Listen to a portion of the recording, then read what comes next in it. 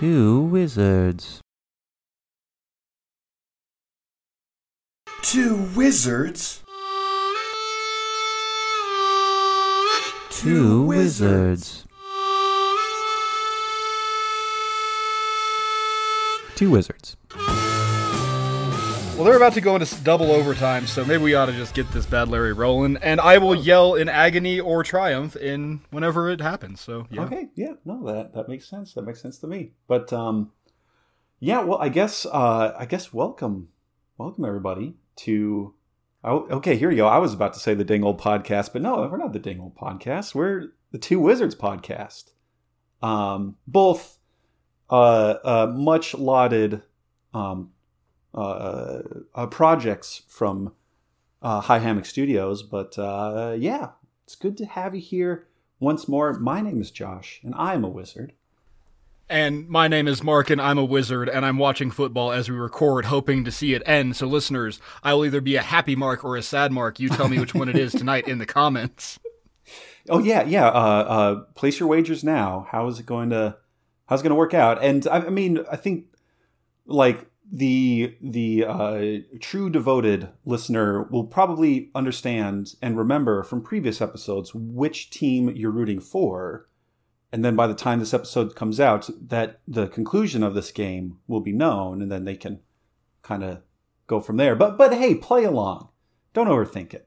Just in case they don't remember, I have a hint, as in what is in my Wizard's Raiton tonight. Oh, okay. Yeah, what is in your Wizard's Raiton tonight, Mark? Out of my Green Bay Packers glass. I'm still doing no beer November. I haven't had beer. Well, shit, I haven't had a... It's weird. I've kind of inadvertently been doing a sober November. I drank last week when you and I recorded, and then I had a root canal on Monday, and I can't drink on my steroids.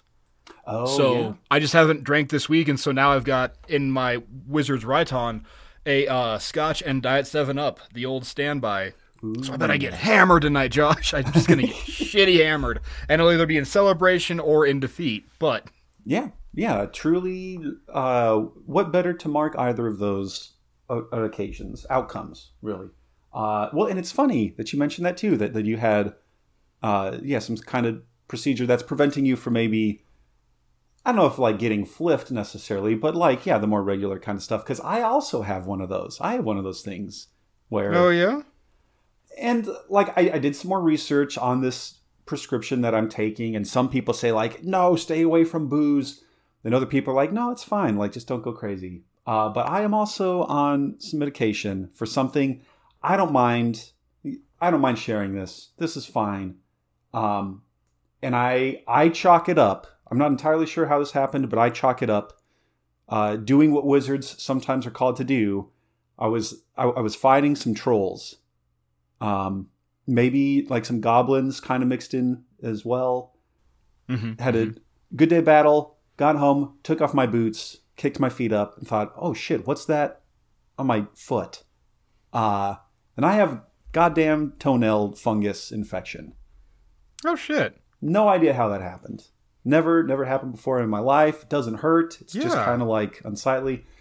So yeah, I'm doing medicine for that, and it's supposedly kind of does a number on your liver. But the doctor didn't say not to drink, so here we are. We live in an age of if the doctor doesn't tell you to do a thing, literally every option is on the table for that thing. Yeah. Well, but then here's the other weird thing. Like, for as like tricky or as like, some side effects have been like liver damage or whatever with this prescription. No mention of like booze. However, they are like on the bottle, on the paper, everything else is like no caffeine. Like don't do caffeine with this. And really? Even chocolate, because apparently there's some trace amount of caffeine in chocolate as well. Because they're like, no caffeine. Nah, don't do it. And so, well, why? Well, it just amplifies the effects. It'll stay in your system longer. And that's a bad thing. so you're going to have like super less tofu? Yeah, so I don't need to buy more coffee. Like just the coffee I have in the morning will run. So I haven't been doing any changes with that. Just my usual 2 cups of coffee in the morning and all that. all that is to say, long story short, I'm playing it wild. And the Mrs. Wizard, in getting this week's beverages, I think pretty clearly the grocery stores are like cleaning out their Oktoberfests, because she got me I have three different types of Oktoberfest here. Oh, wow. Lucky boy, you. Yeah. And we're starting off with Columbus Brewing Company's Festbier Oktoberfest style lager. Here we go. Here's on you, buddy. Cheers, good buddy. Oh, there we go. Wow. It is 2010 all over again. Holy shit. Cuddy Sarkin, Diet 7-Up, man. You sexual bicycle. Man. Yeah. Wow. How's yours? Is it any good? Yeah. It's pretty good. It's pretty good. Nothing. Okay. I know I'm saying this fully like 2 months past like Oktoberfest proper, but nah, it's a good beer. It's a good beer. You can drink at any time. Fucking have your other ones that have you bottled your other batch yet? Or oh yeah. So we did. We finally bottled that. Actually, I think 2 weekends ago. So they should be all carved up and ready to go. Maybe I'll have to take a mental note for recording next week to sample one of those to bring some of those along. So, but yeah. Well, hey, as you are watching Double Overtime, you were saying. Well, so now it's in overtime. Now now it's in overtime. I guess. Yeah. Sorry, I misspoke. They had the 2 minutes on the clock, and now it's the 10-minute, whatever an overtime quarter is. Gotcha. Yeah, I don't know. Yeah, overtime. Yeah. Whatever. I'm just gonna yell. I'll yell at some point, and I'll give you I'll give you heads up to like pull your earbud out so I don't deafen you. But there was one year I was working, and like it was when I was at City Market. Now this was years ago when Packers were like good and in the playoffs consistently, and they were in their playoff game right before the Super Bowl. It was like one game before the Super Bowl game. And I just was not doing my job. Like, I could look into the break room, and I could see into the break room and see the people's reactions watching this game. And finally, my supervisor goes, "Mark, go watch the goddamn game. Are you sure?" "Yes, just go watch it because you're not helping me at all." "Oh, boy, thanks." So I stood back there and watched for like 10 minutes. They won. I grabbed this little dude next to me and just like gave him like a victory hug and popped every vertebra in his body. And... But goddamn it, the Packers won, and I got a feeling, Josh. I'm feeling good about it tonight, buddy. Feeling good? Well, great. That's great. That's wonderful. Well, and it also will help because this is an episode that I'm sort of steering. I'm taking point on, and I think it's something that we've been thinking about wanting to do for a while, and also kind of seasonal, kind of timely, because not only did the Mrs. Wizard go get a plethora of Oktoberfest beers, we also bought our turkey for Thanksgiving today. Woo! So awesome. It's sitting in the freezer. And so we were thinking, what better way, because, like we're starting to make our preparations. We're like talking through, okay, what do we want the menu to be? What sort of sides do we want? She asked Josh, what kind of pie should we get? And I said yes. Good answer. Goddamn good answer. Exactly. Yeah. All the pies. She's like, well, which kind? Yes, precisely. So because we're starting to do that, maybe some inspiration might strike. Maybe listeners, you're tired of turkey. Maybe you're hungover on ham already. Maybe you're wanting to like do a different thing for Thanksgiving this year. And in that case, well, this episode might give you some ideas. And we are talking like, Ancient World Food Network. We're talking about food and cooking and cookery in the classical era. Woo! Which, and I alluded to this before we started recording, and I'll say it right now on the record. Mark, I get the distinct impression that this is going to be like Ancient Medicine version 2.0. Both because there's a lot of crossover It's like, your tum tum hurts, eat this thing.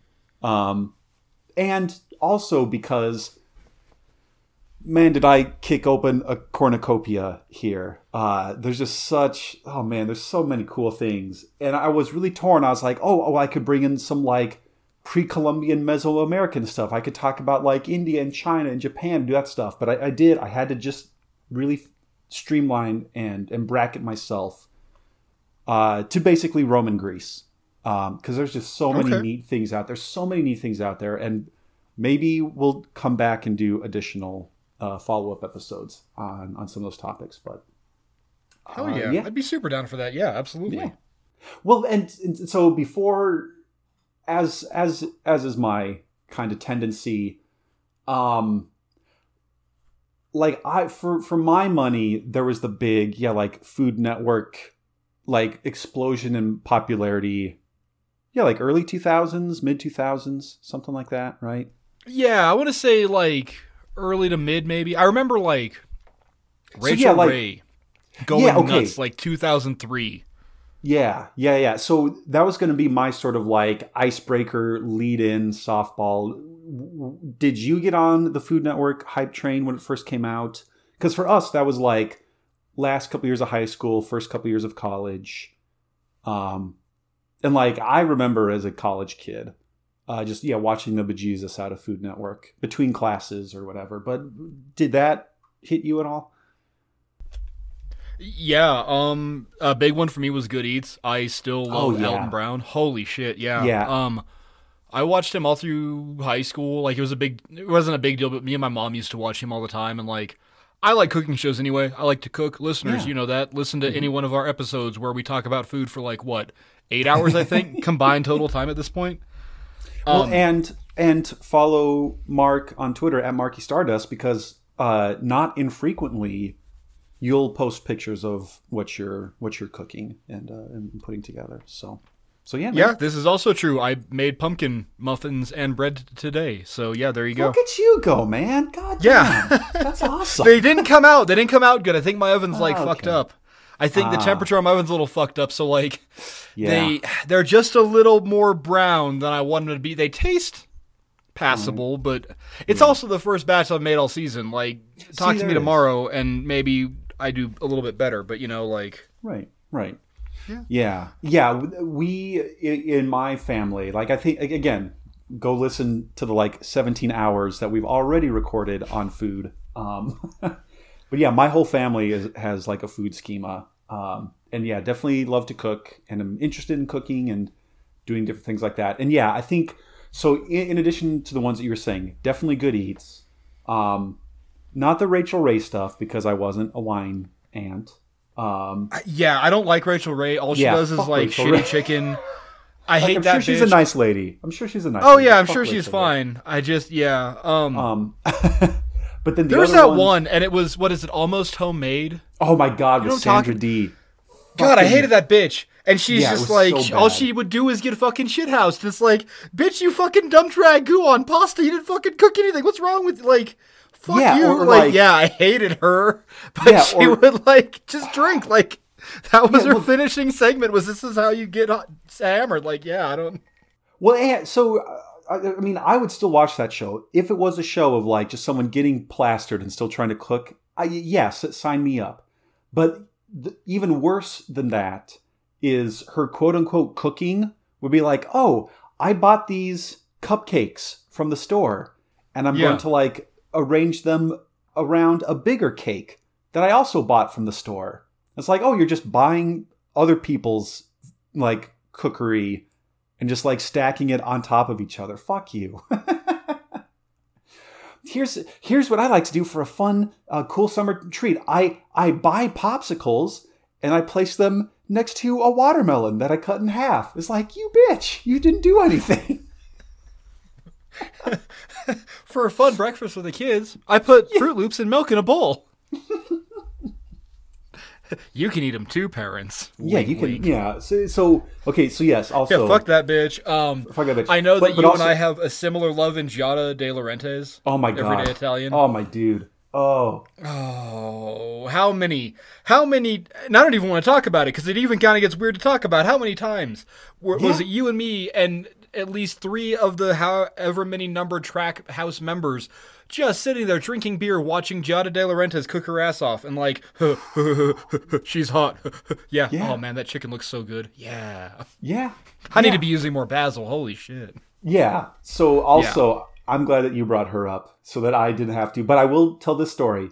Listeners, you have to trust me.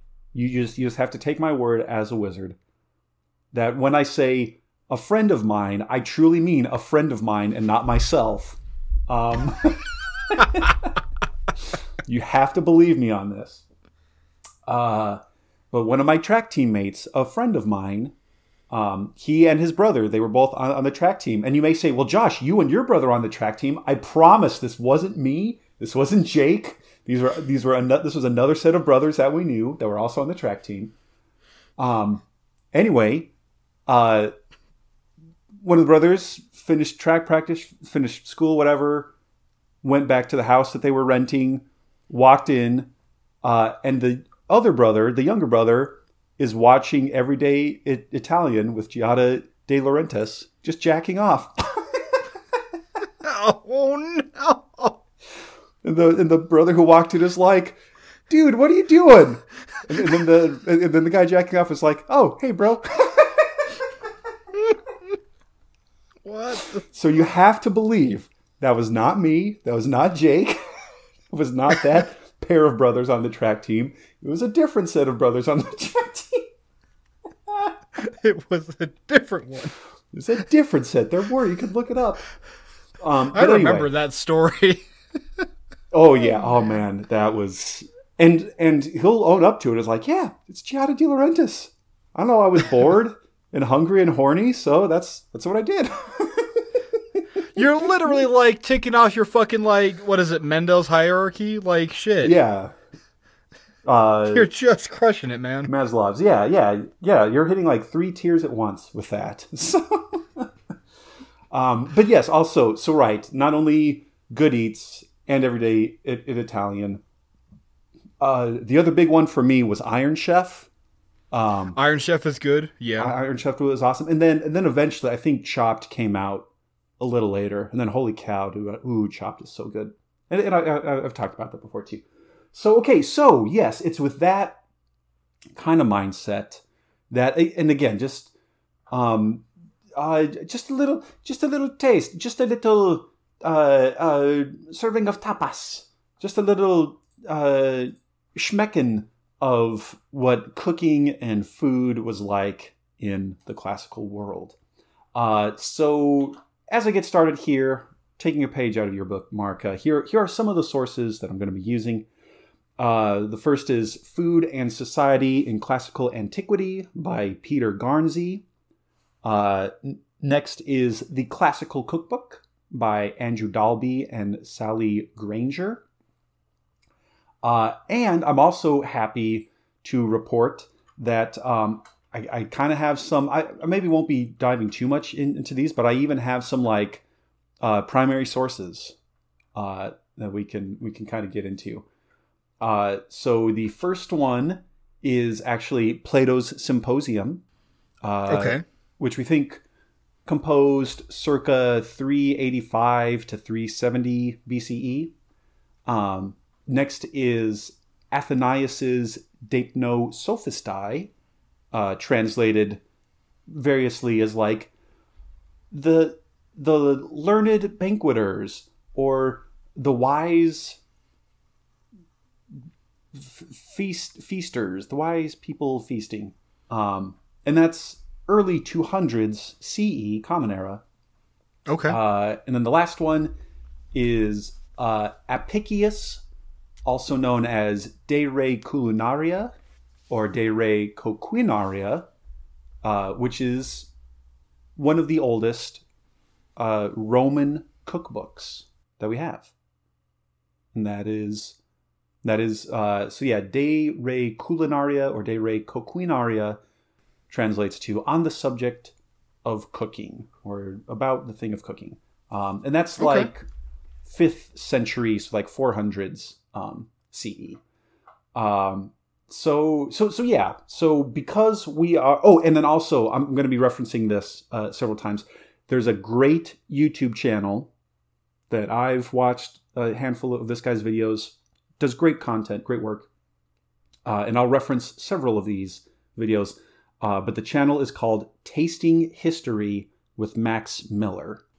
Oh yeah, I like him a lot. I watch him frequently. Yeah, he's kind of a dork, but he honestly, like, if there was anybody who could be a third wizard in our, like, weird, like, wizards tower, I think that dude would, like, be right. Yeah, of course you and I both like him. Like, yeah, absolutely. Right. But he's cool, yeah. Yeah, he's super cool, and he does, I think, what so many of us wish we could do. Like, not only does he do these, like, informative videos, but then he does. He, like, will either find the recipe or kind of cobble it together and then make it and then taste it right there and then say, you know what, this is pretty good. Or like, this is horrible. Don't ever try this unless you really want to. But yeah, so tasting his, well, and he'll do a range of stuff. He'll do the classical world. He'll do medieval stuff. He'll do early modern, recipes from all across the globe. Tasting History with Max Miller. After you like and subscribe to Two Wizards Podcast, go like and subscribe Max Miller's YouTube channel, Tasting History. I bet we add him when we drop this one. We might. I also have a quick update. Number 1, at 51 years old, Giada De Laurentiis looks amazing as per Reddit. And number 2, fucking Packers won, baby, 31-28. They got the field goal. Ooh, get fucked. Dallas Cowboys, eat a dick. Go, Pack, go, drink. Ooh. Man, fucking 2 years in, and that was the first time I've, like, watched football during a recording, and I don't regret doing it. I don't regret it. I do Hashtag not no regrets. No, that's fine. That's fine. Fucking A. All right, anyway, let's talk about Ancient Food Network. Yeah, goddamn. Yeah. So, let's see here. We have, so basically, because we're in the Mediterranean, right? Like Southern Europe, Italy, and Greece. It's not exactly, well, I mean, now we kind of think of it as the Mediterranean diet. Okay. And sure, while there have been some additions, right? Like in a globalized world economy with international trade and the logistics of like transnational shipping, yeah, you can get a whole bunch of different things. But basically, in the classical world, like you ate what you grew. You were like, like 80% of people were like sustenance farmers. Like you just farmed because you had to. There wasn't a store. There was a grocery store. It wasn't just like, okay, after work I'll pop in and pick up this thing. It's like, no, you had to eat what you grew, and so you grow what you eat. And in the Mediterranean climate, you know, it's very lovely. Having spent a little under a week there, but just again, like I mentioned, like crying and eating olives and figs the entire time because the food there was so goddamn good. Holy shit! But in the classical world, at least, we're looking at what a lot of kind of like food scholars talk about are like the Mediterranean triad. So like three basic food groups. And Mark, to put you ever so slightly on the spot, do you have any guesses as to what the Mediterranean triad consisted of? Olives, ouzo, and tzatziki? Well, you got one of them. You got one of them for sure. Yeah, but which one? Well, or maybe like 1.5, 1 1/3, 1 1/2 that I can give to you.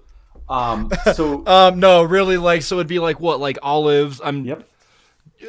I'm assuming like we're using grapes like as like we use every part of the buffalo because like you make grapes with wine and you make like sauces with the grapes with the sauces from the wine and you make dolmas out of the leaves and yeah, garlic. I don't know. Garlic is goddamn huge. I'm pretty sure like Greek blood type is garlic.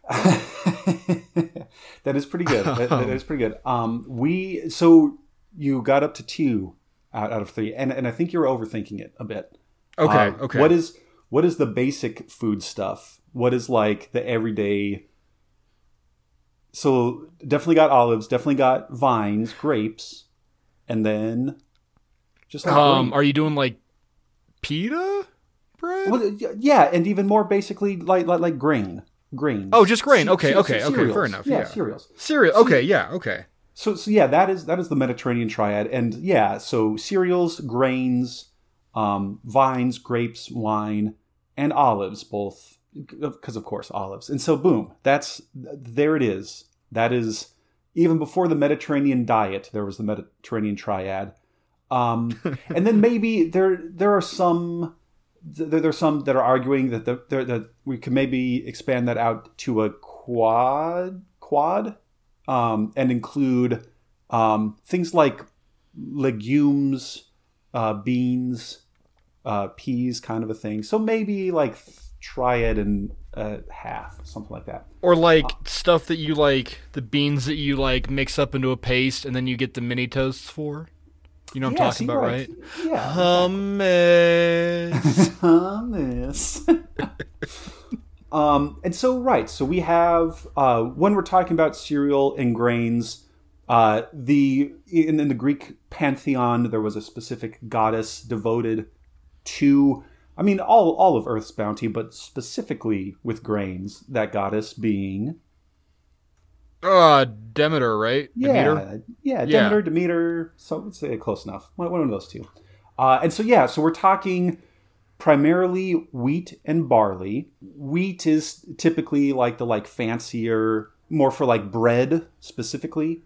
Barley is the more it's the more weather resistant. It's the more disease resistant. It's the hardier, coarser, tougher kind of grain. And you can do bread with that, but primarily like porridge, and kind of flat cakes and stuff. But there were other grains in this region. Durum, which is where, like in Italy, that's the type of grain that they use to make pasta dough, the semolina. Durum. There's also emmer, einkorn, oats, and rye. And yeah, whereas in Mesopotamia, in Egypt, all those grains would be used for making beer, and we've talked about beer on our homebrewing episode. Go check it out. Here it's for bread. It's for little kind of like flat cake, fry bread almost, and then porridge. Right, you make your bowl of, instead of Quaker oats, it'd be Demeter barley. In the morning, you get something like that, and so there is okay, so this is a video on Tasting History with Max Miller, where he makes teganites, which are like little pancakes. Okay. And so you mash it up. You sort of make it's not exactly like a flour that's used to make bread, but basically, so you just kind of mash it up, add some oil, a little water, maybe a pinch of salt. You heat up some olive oil on your cooking device, and then boom, you make little pancakes there. Okay. Oh, I guess here's another source that I forgot to mention, and we'll kind of, I don't know, be coming back and forth to him. We've mentioned him before, again, on our Ancient Medicine episode, but Galen had an entire series, and this is where I said it also kind of ties over, because, like food and diet and hygiene, right? What you ate was very important. So, of course, Galen's going to write, and he has a whole collection of writings, and several chapters or books within these are on the properties of food. That's what they're called. And so now I'm quoting Galen on the properties of food 1.3 as translated and seen on the British Museum's website, Cook a Classical Feast, 9 recipes from ancient Greece and Rome. So you may have stolen the Parthenon marbles, but at least you're giving us this recipe for teganites. But here's Galen on how to make these little kind of pancake fry bread things. Okay. Let us find time to speak of other cakes, the ones made with wheat flour. Teganitai, as we call them, are made simply with oil. The oil is put in a frying pan resting on a smokeless fire, and when it has heated, the wheat flour mixed with plenty of water is poured on. Rapidly as it fries in the oil, it sets and thickens like fresh cheese sitting in the baskets. At this point, the cook turns it, putting the visible side under, next to the pan, and bringing the sufficiently fried side, which was underneath at first, up on top. My God, he flipped it. It was fucking wild. You'll never believe it. And when the underneath is set, they turn it again 2 or maybe 3 times till they think it is all equally cooked. Some mix it with honey and others again with sea salt. And I fucking love this. I'm more bothered putting honey and sea salt on pancakes. That's fucked up. I mean, but when I do my pancake recipe, yeah, like I'll like sprinkle like a little honey, well, maybe sometimes honey instead of sugar, but like salt in there. So, I mean, a tiny bit, but like he's talking about like they're garnishing it with salt, right? Like you get the cake done, and then like you put some honey and, which I guess the salty and the sweet would work together. So you know what? Fuck me. Never mind. I rescind my hatreds. Yeah. But I also just love, and this is reminding me to talking about the Philogelos, the like ancient joke book. Like these goddamn Greeks, these goddamn Greeks and their brilliant minds, like no one has described how to like flip a pancake before, or like what that process is like. Right. And so I'm thinking of, and this would happen all the time in like an English class when you like do this demonstration for the kids. You like get a loaf of bread, you get a jar of peanut butter, a jar of jelly, and a knife, and you're like, okay, give me the instructions to make a peanut butter jelly sandwich. And then the kids are like, well, first you put the peanut butter on the bread, and so you just take the loaf and put the jar on top of it. They're like, is this right? And I fucking love this. He's like, as soon as it's done and kind of like firmed up a bit, you take the side that you can see, right? And you put it, because it's on top at first, and then you flip it so that what was underneath is now on top and what was on top is underneath. And there was like, oh shit, yeah, that makes... I love it. I love it so much. It's great. Just like, here are these people like not only figuring this out for the first time, but like, how do I communicate this so it's like super clear? Because let me tell you, we just had our classical literature students turn in their second essays, and they did their midterms not too long ago. And it's like, you would think college kids could read and comprehend and follow directions written on a piece of paper. Nope. So here's my boy Galen. Like, just to be clear, the visible side, what you could see, you shouldn't be able to see that anymore. And the side that was underneath, the side that you couldn't see, now you can see that.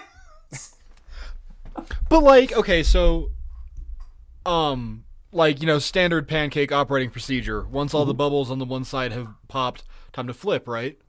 Yeah, basically. Mm-hmm. And I know he's not talking about pancakes specifically. I'm just using pancakes as like a, Right, yeah, that's our closest approximation of, yeah. Yeah, or because, like, I don't know how to make tortillas, so, but, like, so the first dude to go, like, now, when all those bubbles go away, if I flip this thing over, it tastes a lot better. Like, there had to be the first dude to take his little nasty, salty honey pancake and, like, flip it after all the bubbles popped. And he's like, oh, that was their eureka moment, and he ran screaming out of his little Roman kitchen, butt-ass naked in the street, because he was drunk cooking. But you know what I mean? Like, there had to be that moment. Man, you know, people will talk about, like, if I had my time machine, I'd go back in time and kill Hitler and all this shit. And be like, okay, cool. Or take me to the first of, like, human food. I want to see the dude eat the first pancake. I want to see the first guy, like, open a chicken egg and, like, throw it into the pan and be like, oh, oh wait, This makes it hard. Oh, this is you know what I mean? Like, I want to see that shit.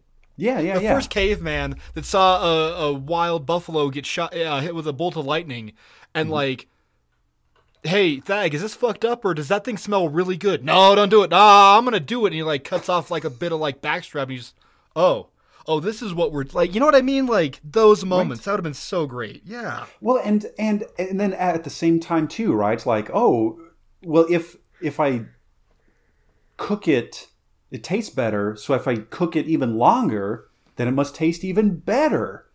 And then it's like, oh wait, what is this like burnt? It's burnt. This smells awful and it tastes awful. So it's like, oh no, wait, you can't. You gotta like only cook it like a certain amount. You can't undercook it, but then you can't overcook it. And again, just like, so goddamn cool. I just love it. Which also kind of speaking of like cookware. So he mentions like a smokeless fire and like little frying pan. You can just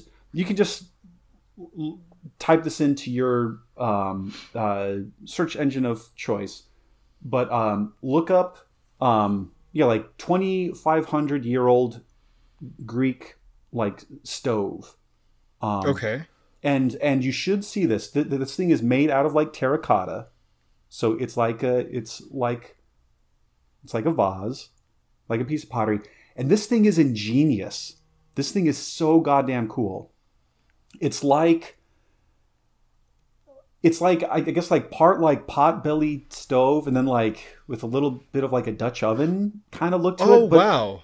But so you're seeing it. There's like a central part where you like keep your fire, and then there's like 3 separate kind of chimneys going up, and you can put pots with the 3 on top pots of those. sitting on top, and the little grate in the middle. And there's like a little grate or like grill in the middle. What's like how goddamn? Look at that! How cool is that? How goddamn they fucking cool hit is it, that? dude! They have a multi-range burner. Fuck me, like that's amazing. Yeah, right. And so. Wow. So yeah. Hey, look what's going up on the goddamn Instagram when I post this episode. Right, and you can find other ones. There's another one that's like a little like taller and skinnier that just looks to have like kind of one big Dutch oven sort of pot on it. So this is also, again, was it just like roasting things over an open fire? Undoubtedly, sure. But this is, man, like a college kid would be so lucky to have a setup like this in their dorm room, you know? Like you feel awesome getting like a single burner like hot plate in there, or like a George Foreman little grill. George Foreman, yeah. Fuck. Just like roll up with one of those guys and like you'll be the king of like C-Wing. All right, everybody, let's go over to Jack's place. He's making tagliatelles.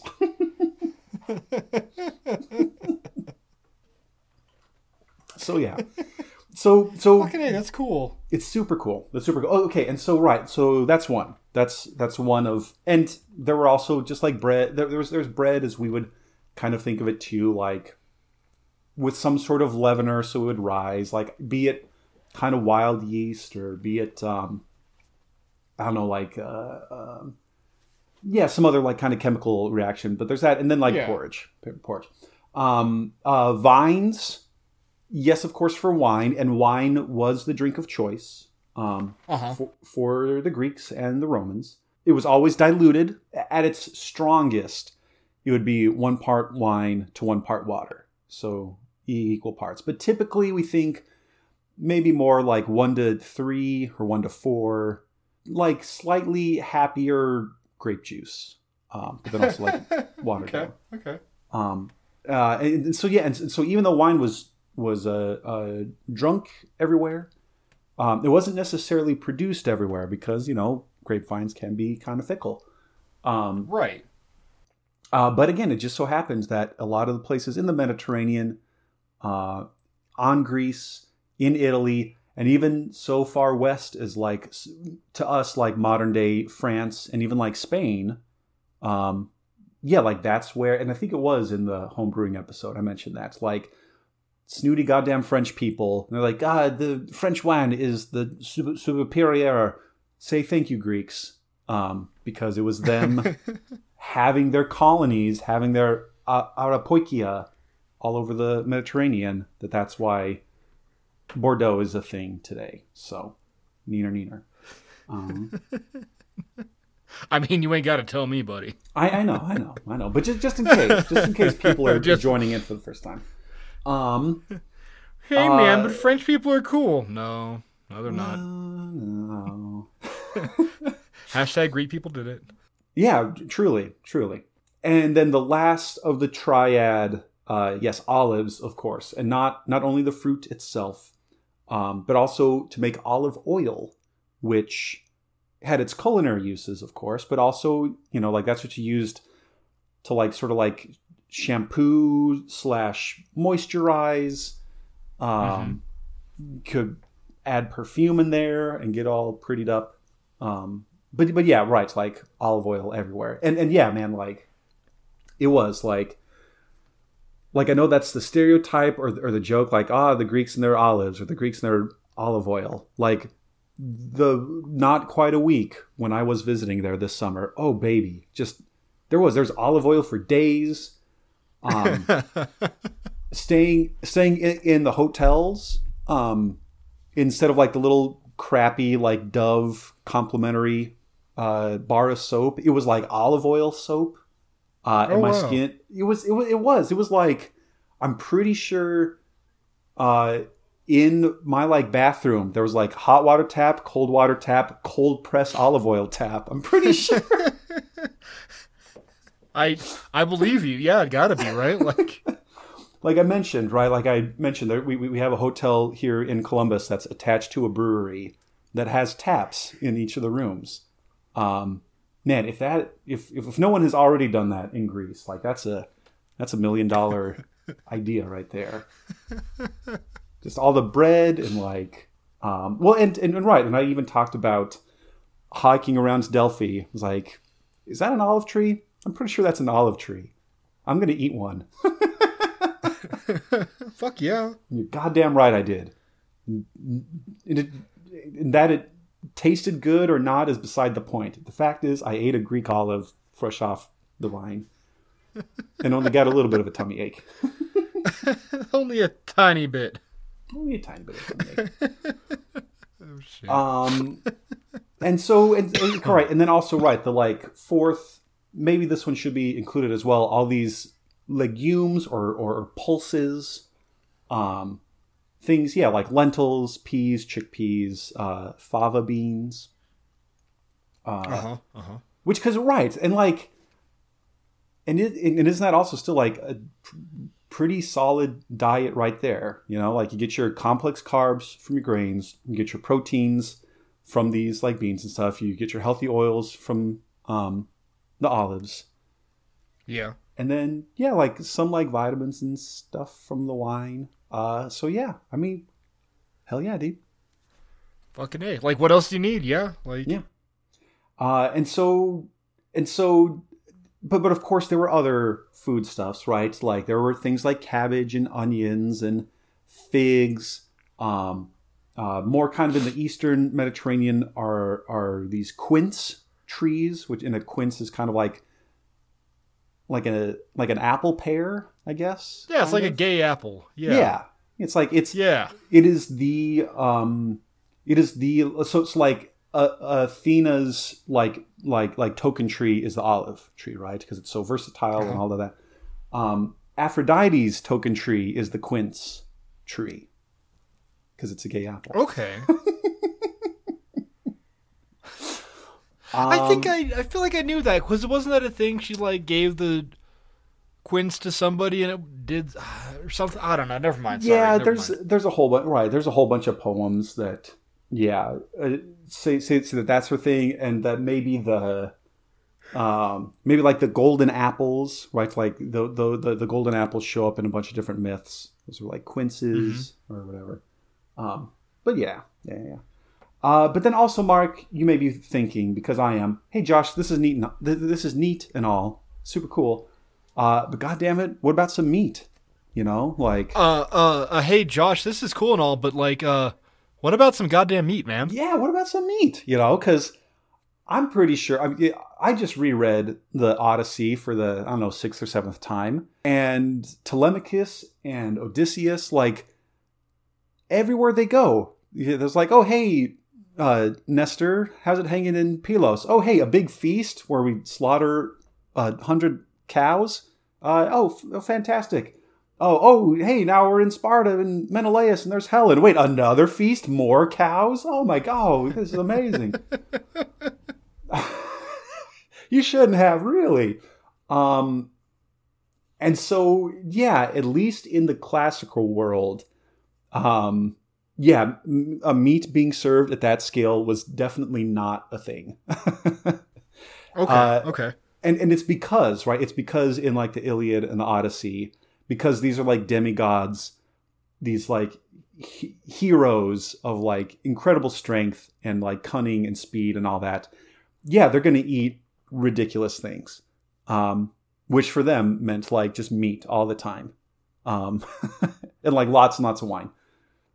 Yeah, right. Like, but like that's the point. Like the hero always has an appetite too, you know. Yes. Yeah. Well, and Heracles, one of his kind of characteristics that we see is he's always eating. If he's not eating or fighting or fornicating, that's just what he does. He just eats and eats and eats. Well, and then same for like Milo of Croton. I was gonna say Milo Croton ate the whole goddamn calf after he walked around the arena with it. Yeah, like, right. So it is that there's an idea of like, if you're a big, strong, buff, heroic dude, then you like eat like crazy. Which again, now we get to see that kind of in real life with people like Hafthor Bjornsson and some of like the world's strongest men dudes. So yeah, they eat ungodly amounts.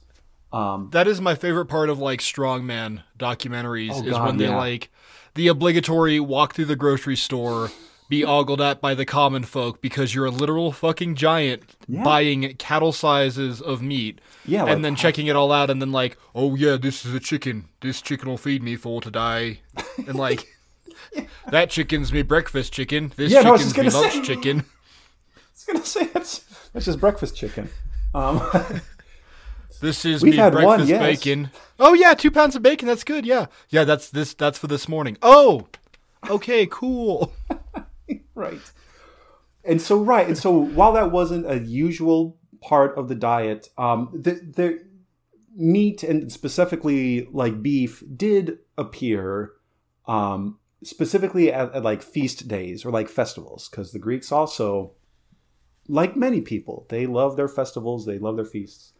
So, things like the city Dionysia, things like the Panathenaic festival, which was again this sort of like 4th of July and Christmas kind of like wrapped up into, and the Olympics, I guess, kind of like wrapped up into one kind of week-long festival, the Panathenaic festival. Yeah, some estimates say that maybe that's when you would see like 100 or so cows slaughtered and butchered and prepared, and then and then everybody gets a piece of that. There was one that maybe in a year you might see somewhere between like 1,000. Oh yeah, here we go. So this is from Food and Society in Classical Antiquity by Peter Garnsey.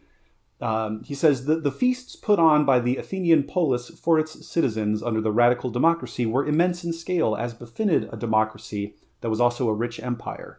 Because at this time, right, like Athens had repelled the Persians, they start their kind of empire. They're essentially like extorting all the other city-states, like, hey, we have a badass navy, we saved you from the Persians, pay up.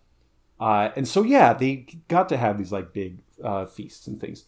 In 410/49 BCE, when Athens was losing the war against Sparta, 5,114 drachmas, perhaps a day's wages for the same number of men, was spent on 100 cows for the great Panathenaic festival. Wow. So, Okay. yeah, the day's wages for 5,000 people God damn. spent on 100 cows.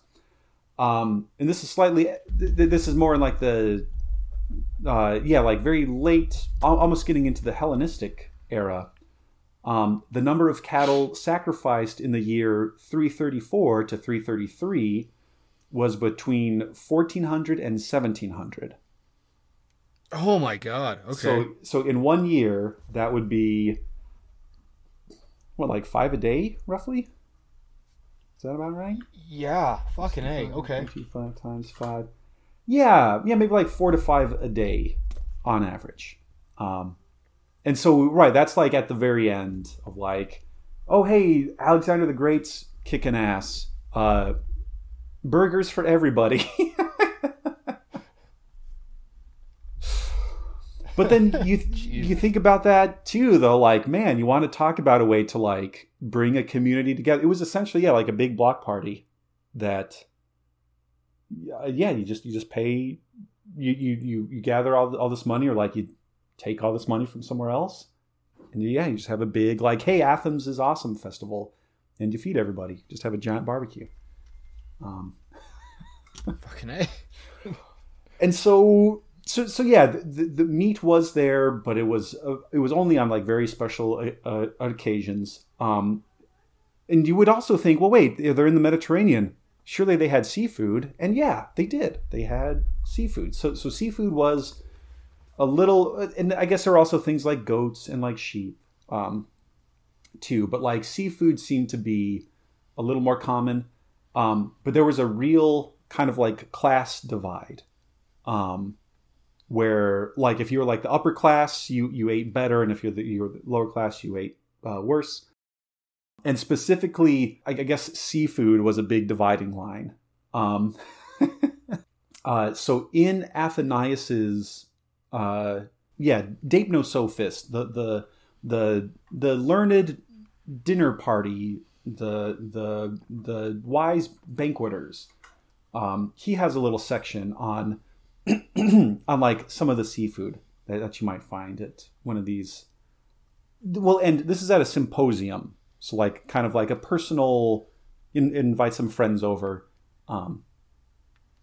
for a party kind of thing, not like a big state banquet.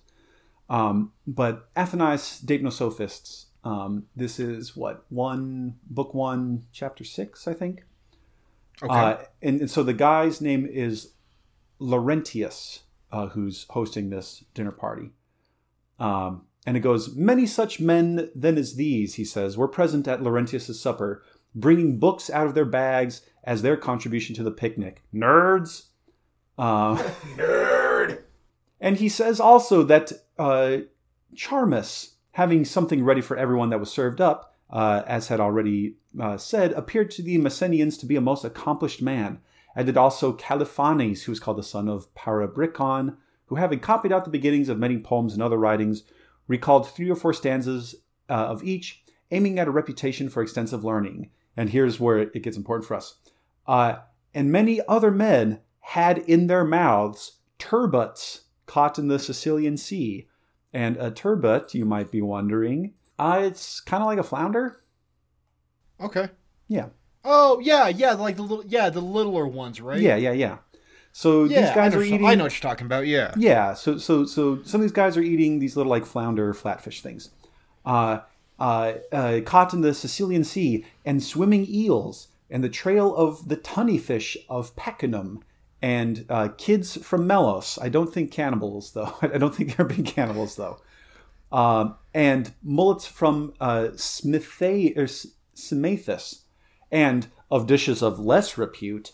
There were cockles from Pelorum, anchovies from Lipara, turnips from Mantinea, rape from Thebes. Not that, though. Goddamn, Thebes, you're coming in kind of hot there. Yeah, all right. not that. What did you bring to the potluck? No, not that. That is a yeah, that's like it's a monkfish. It's a monkfish. Oh, okay. So definitely not violent sexual assault, but a monkfish. Special Victims Kitchen. Seafood victims unit. Go ahead and open your basket, chef. Your special harassment this week is getting catcalled by the construction workers. Oh, shit. I'm from New York, yo. I get catcalled every day.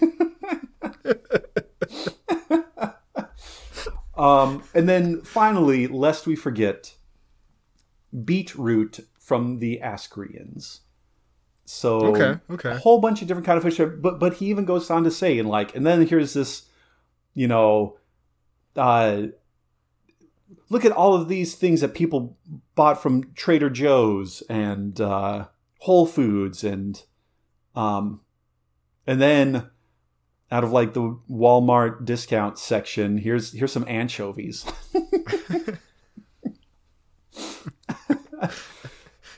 That's the fucking Sandra D almost homemade. Oh yeah, here's some anchovies. Yeah, here they are. I caught these. No, you didn't.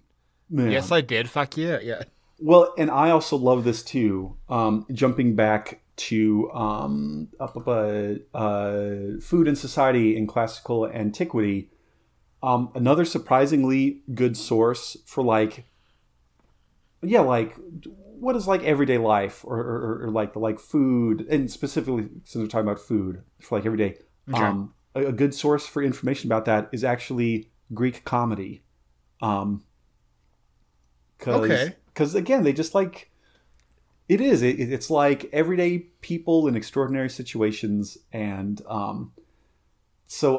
there's in this book like any sort of like saltfish. I guess if you like catch like some things are like high society whatever, but like things like anchovies, saltfish, little kind of things. That's a huge like no. And so apparently there is a play titled Beggars by a playwright who's lost to us, Keonides, which again, this is what I'm writing my dissertation about. So of course I'm like fragmentary comedy. But there's a line from this lost play where one character says to another, "My God, would you even eat saltfish?" Okay, so saltfish equals ancient Greek Arby's. Okay, that's basically it. Yeah, that's basically it.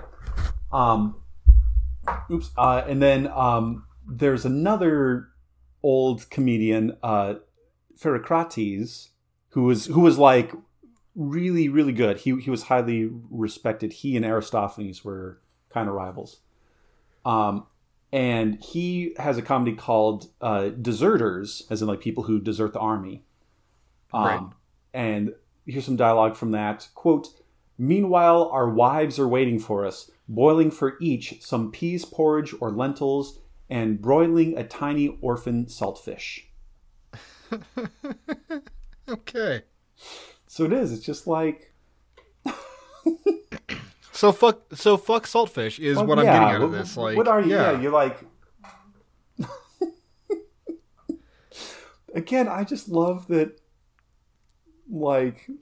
We're still the same. We're still the same however many fucking 1,000 years later. Like... You were right. And like... Yeah, you have like a dinner party or something like that, and you're supposed to bring a dish. And then you roll up, you're like, oh, you brought...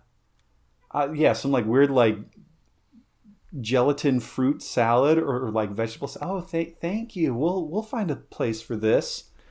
And then like you're like, oh yeah, this is oh yeah, sure, this will be nice. And then like your wife who knows better is like, that fucking bitch. Like I didn't have to bring anything.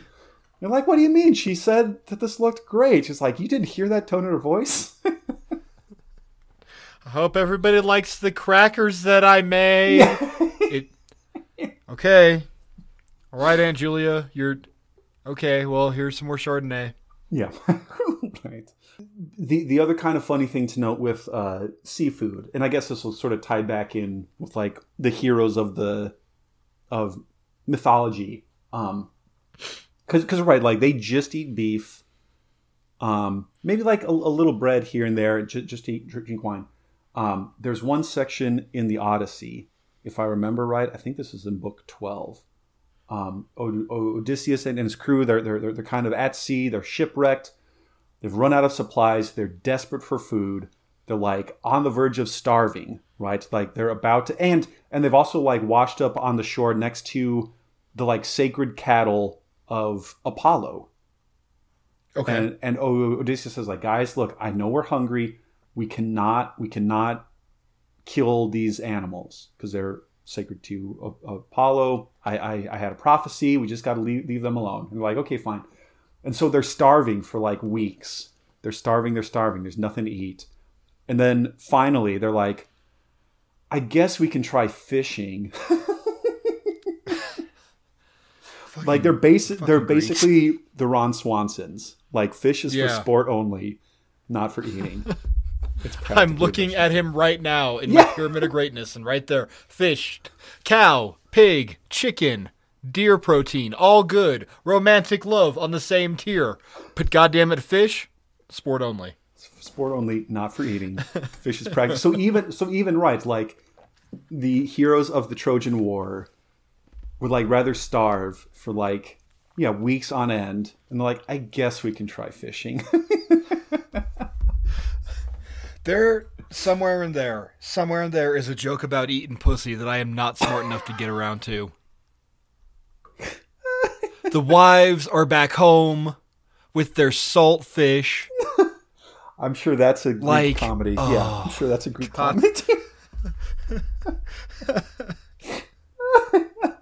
Yeah, I'm like reading through all these like collected fragments of Greek comedy. I'm like, oh, son of a bitch, there it is. There's the cunnilingus joke. You find it, you just burn it. Mark can't know that he's right. No, the world can't know. No. They're not ready. It's better to do. Oh shit. Well, I am also now on to Oktoberfest number 2 from, I think this is Saucy. I think it's supposed to be Saucy Brew Works. Saucy. They're German style Oktoberfest Festbier. Out of Cleveland, Ohio. There you go. Boom. Right on. I'm still just drinking scotch and 7-Up. I'm getting... God, Oh, man. I've heard... It's so nice to just kind of talk to old friends, Josh. Yeah, I can dig that. Well, and especially it's going to be a bad morning tomorrow, but whatever. Well, we're moving on. We're for classical literature, we're moving into our last reading for the semester because we have like 4 weeks left in school, something like that, 3 or 4 weeks each. Mm-hmm. And we're doing the Aeneid. Okay. Latin epic by Virgil. And I think I read it like once in the mythology class I took at Adams. But yeah, that was 13 years ago. Wow. Okay. Yeah, so I could read a new version, learn some stuff. So, but also what I'm hearing you say, Mark, is something that you really appreciate is not only having like some beverages, but also like talking with your friends and like talking about the big talking about the big things in life. Like literature and like. As we do on the Two Wizards podcast, getting into like kind of ooky spooky bullshit, and like sciencey stuff, and I mean, dare I even say a little philosophizing now and then. Right? Yeah, I believe. Yeah. And specifically over beverages. We have we've been having our Wizards chalices, our Wizards tankards, our Wizards rhytons, all that stuff. Goblets, hobbits, goblet. Oh, remember when we were hobbits, Josh? That was like 2 fucking years ago. Oh, that was. We need to be hobbits again. I miss being hobbits. We were so young and dumb and just like playing around and being silly. Just whimsy. Oh, that was fun. Yeah, just whimsy. So I think what I'm kind of maybe just realizing now for one of the first times, Mark, is, you know, this podcast, at least how you and I have it laid out. And granted, I know we have like a bit of a time change. Like I typically eat dinner before recording, and then you eat afterwards or sometimes during. I mean, I've eaten sometimes during too. But what I'm just putting together is we kind of have this thing where like, yeah, we eat dinner before and then afterwards we drink and we talk and we laugh. Sometimes we get deep, sometimes we get silly, sometimes we get dumb, sometimes we get fun and informative. Basically, this is our like long distance digital symposium. Oh yeah. Yeah, it is. And like it's kind of a bit, but it's like a genuine, sincere bit where like as I'm reading all of this work about like banqueting and like dinner and like that sort of stuff. This is basically our symposium where we like kind of do that. And so there is like the actual like dinner, right? There's like the actual dinner, and then it's afterwards. It's the after party. That's what the symposium is. Where typically you out of your group, and it's a male. Well, I'll come back to that very quickly. You invite other male guests from the dinner to the symposium. So it's like just dudes. But that being said, there might be female entertainment. There might be flute girls. Don't tell me the goddamn symposium is fucking like classic Hooters. Well, it kind of is, but it's also a Hooters where you also get really chummy with your guy friends. We get it. Greek people are gay. Okay, yeah. But then that's just so. I want to kind of get two birds with one stone here. I want to talk about like some beverages, because we've been mostly doing kind of food stuff. I want to get into a little more about like kind of beverages and things, but then also talk about the symposium, because those again kind of go hand in hand. And it's mostly drinking afterwards. What typically happens is out of your party, out of your group that you're hanging out with afterwards, you elect somebody to be like the symposium chief, the symposium kind of head guy, and then he decides how much to dilute the wine. Okay. And so he could be like a real dick about it and say like, no, like just the 1-to-1. Let's all get shit faced. That's the equivalent of playing King's Cup, and goddamn pours like half of his bottle of Georgia Moon corn whiskey. Oh, I remember. Like, you stupid bastard. Oh. You fuck. You could do that, or you could be a little more chill and do like or 1 to 3 or 1 to 4 or whatever. Can I be dumb real quick? Yeah, please. So like as he's diluting it, what's the like, I guess, original proof of the wine? Does that make sense? Yeah, so that's a really good question, and people have been asking that question for a long time. So like the yeast that we have today, have a much, because right, like eventually, again, in our homebrew episode, like the alcohol is a byproduct of the yeast eating the starches and stuff. And if it gets to a certain concentration, that's like toxic and it kills them. Right. And so the yeast that we have for commercial brewing and stuff, we have selectively bred those strains to have like a higher tolerance for like alcohol. So we can make like super strong wines that are, between 12 and 15%. And that's also doing things like calculating, how much sugar is in here, and we can add more or add less. So we can get really precise. And the Greeks did not necessarily have that. I think, and so with a lot of scholarship, you get different people arguing for different numbers, but most people, I think, tend to say between like 8 and 10% ABV. Okay, so it's like a heavy IPA. Okay. which is still, yeah, like, and that's what one of the things that I'm going to get to, right? Like, because, yeah, Okay. if you're, so what would they have is they have this big, essentially like punch bowl, mixing bowl called a crater. And so you pour the wine in there, and then you also pour the water, and then you stir it all up. And then there's a variety of like drinking vessels. One of the most popular ones is called a kylix. And it's a big kind of wide, shallow kind of cup. Okay. And oftentimes inside on the bowl is some kind of like humorous or kind of raunchy even scene painted in there. The idea being like, oh, here's my kylix, filled it up with wine. I'm drinking, I'm feeling good. I drink it dry, and I see this humorous picture of like,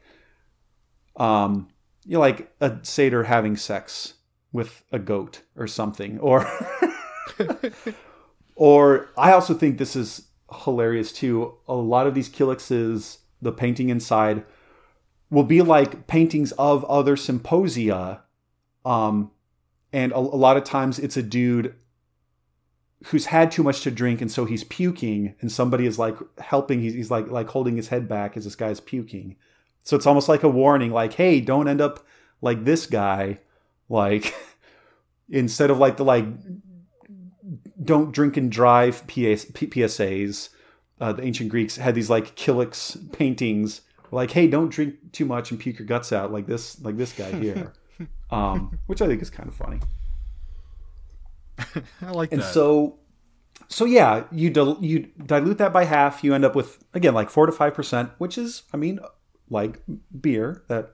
Yeah, you know, you're drinking a PBR. Yeah. Yeah. Drink a PBR, and then you can even, you can go.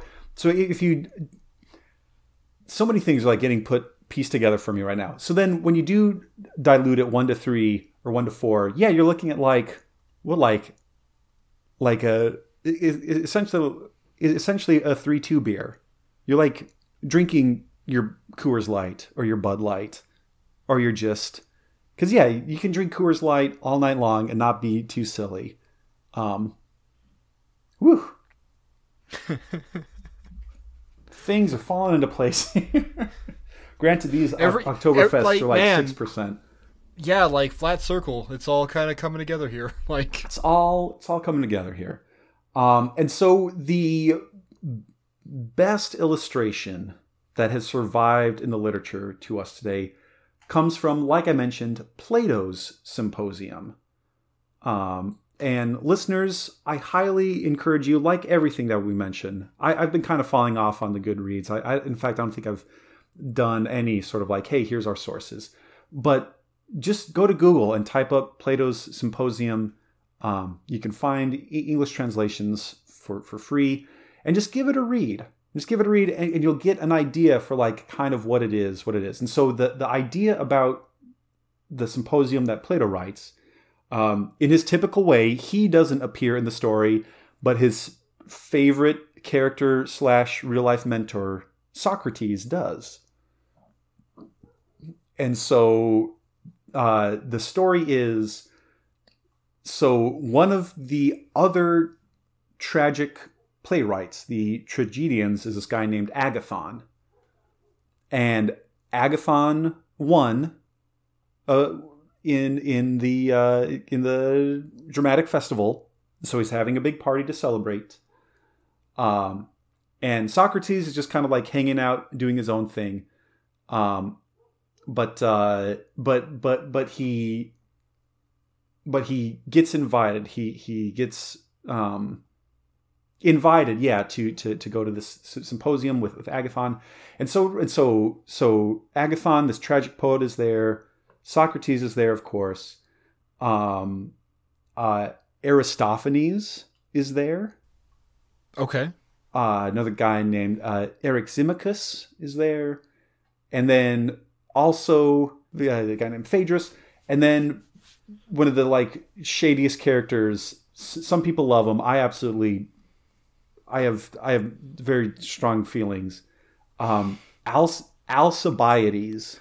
fucking Alcibiades, this whole... Oh, fuck that bitch. Fuck that. Oh, I hate I'm him. over here with Athens in the Peloponnesian War. Whoops, no tee-hee, I'm over here with Sparta. No, now I'm with the Persians. Now I'm back with Athens again. Like, don't like him. Don't like him. We Alcibiades haters will also love the Symposium because he doesn't show up at the beginning, but he comes in like near the end and he's already like shit-faced and drunk. And he's just like, oh, and he essentially like crashes the party. And so, sure, there's like some description of like, yeah, they've feasted before and now they're just drinking right now. But it's the environment that the Plato's Symposium really represents. And this is also kind of fun because they get into, it's not exactly a contest, but they get into this idea of about like, hey, let's like talk about like love. Like what is love? Baby, don't hurt me no more.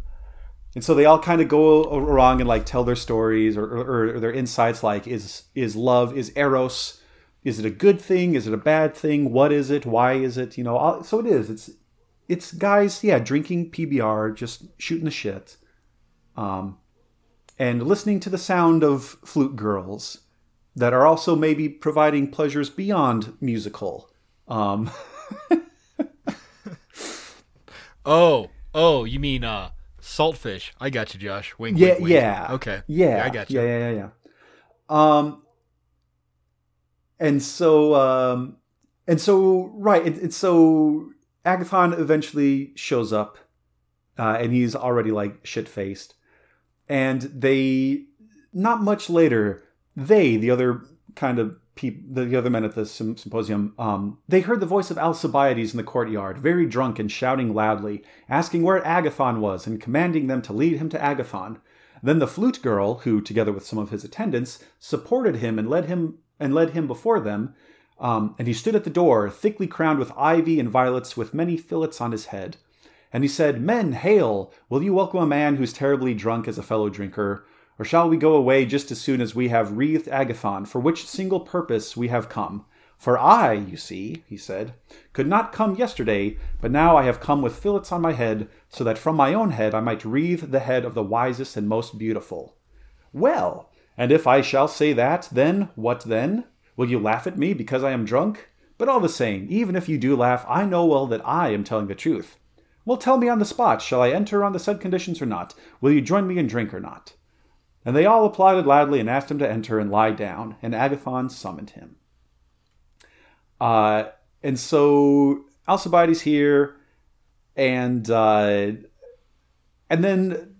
by this point the like party's starting to wind down, and then this is where again it also gets kind of silly, and I'm trying not to attack or anything.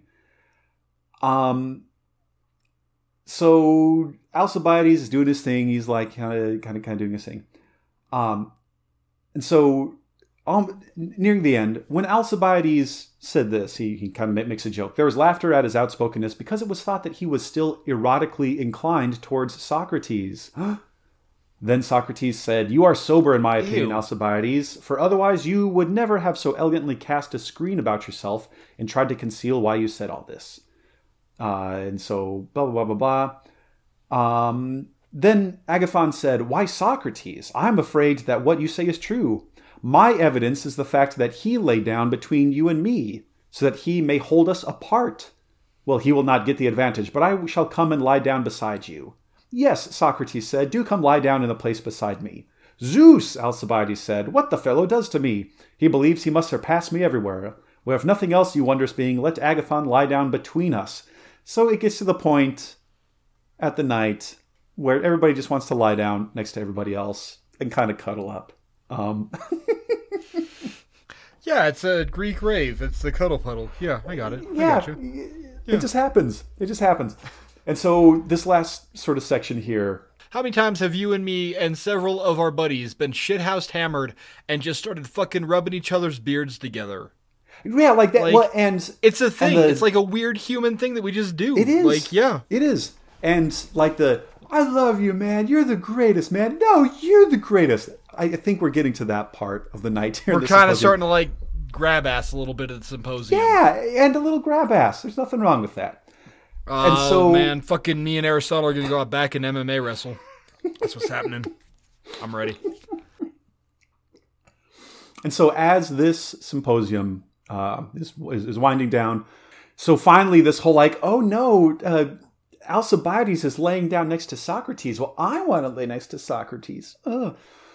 So now Agathon got up to lie down beside Socrates, but suddenly a large crowd of revelers came to the door, and finding it open, someone had gone out. They walked straight in among the guests and lay down. Again, like how many times like at the track house. Just like a little thing with the teammates, and then just a group of random people show up. Yeah. All right, yeah. I guess we're partying. And everything was full of commotion, and everybody was compelled, but no longer with any order, to have to drink a great deal of wine. Now, Aristometus said that Euryximachus, Phaedrus, and some others went away, but he himself was overtaken by sleep. And he slept very deeply because the night was far gone, and the cockerels were already singing when he woke toward daybreak. And on awaking, he saw that the rest were sleeping or had gone away, but Agathon, Aristophanes, and Socrates were the only ones who were still awake, and they were drinking from a large cup, passing it from left to right. Socrates was conversing with them, and Aristometus said he did not remember the other parts of the speeches, for he was not only absent at the start, but was dozing. However, the chief point, he said, was that Socrates was compelling them to agree that the same man should know how to make comedy and tragedy. And so blah, blah, blah, blah, blah. They were compelled to admit this, though they were not following too well and were nodding. Aristophanes went to sleep first, and then, when it was already day, Agathon. Then Socrates, having put them to bed, got up and went away. And Socrates went to the Lyceum, washed up, and spent the rest of his day just as he did at any other time. And once he had passed the time in this way, toward evening, he took his rest at home. So it's also that part late at the night. People are, dropping like flies. They're crashing. But there's that one group that just has that really intense conversation that lasts until morning. We've done that. And There's been those, and it's like it rolls into like 5:30. It's like, oh, hey, the sun's coming up. Should we go get lamplighter? Yeah, we'll do that. Yeah, absolutely. Yeah. And then someone's like, I still got to work today. So you just like kind of wash the pits and go into work, and then afterwards you crash afterwards. Don't you have an audition at noon? Yeah, I do. Have you found a monologue yet? No, it's okay. Yeah. I'll get cast. And I did. And I fucking did. Because I'm Mark fucking Jones. Get fucked. Mark fucking Jones. Alice in Wonderland. Get fucked. And so yeah, the symposium is great. Again, it's a short read. It's honestly a short read. Super, super awesome. And so I think that also kind of goes in with like maybe not cooking or food necessarily, but that's like the culture, right? That's like the social aspect of kind of dining and all that. And so these guys were drinking wine like good Greeks do. This is also going back to the Tasting History with Max Miller channel. I'm scared to try this. Like, I want to follow his example. I want to try this here. But there's one kind of wine drink that has a bit of a weird kind of history to it. And this is called Kikion. Okay. And there's a couple different recipes. I believe this even appears in the Odyssey. I think Helen makes this when Telemachus comes to see Menelaus. I'm pretty sure Helen mixes up some Kikion. It's basically like a wine, barley, cheese smoothie. Okay. So yeah, you take some wine, you take some like kind of like barley porridge stuff. You maybe even like grate some cheese in there.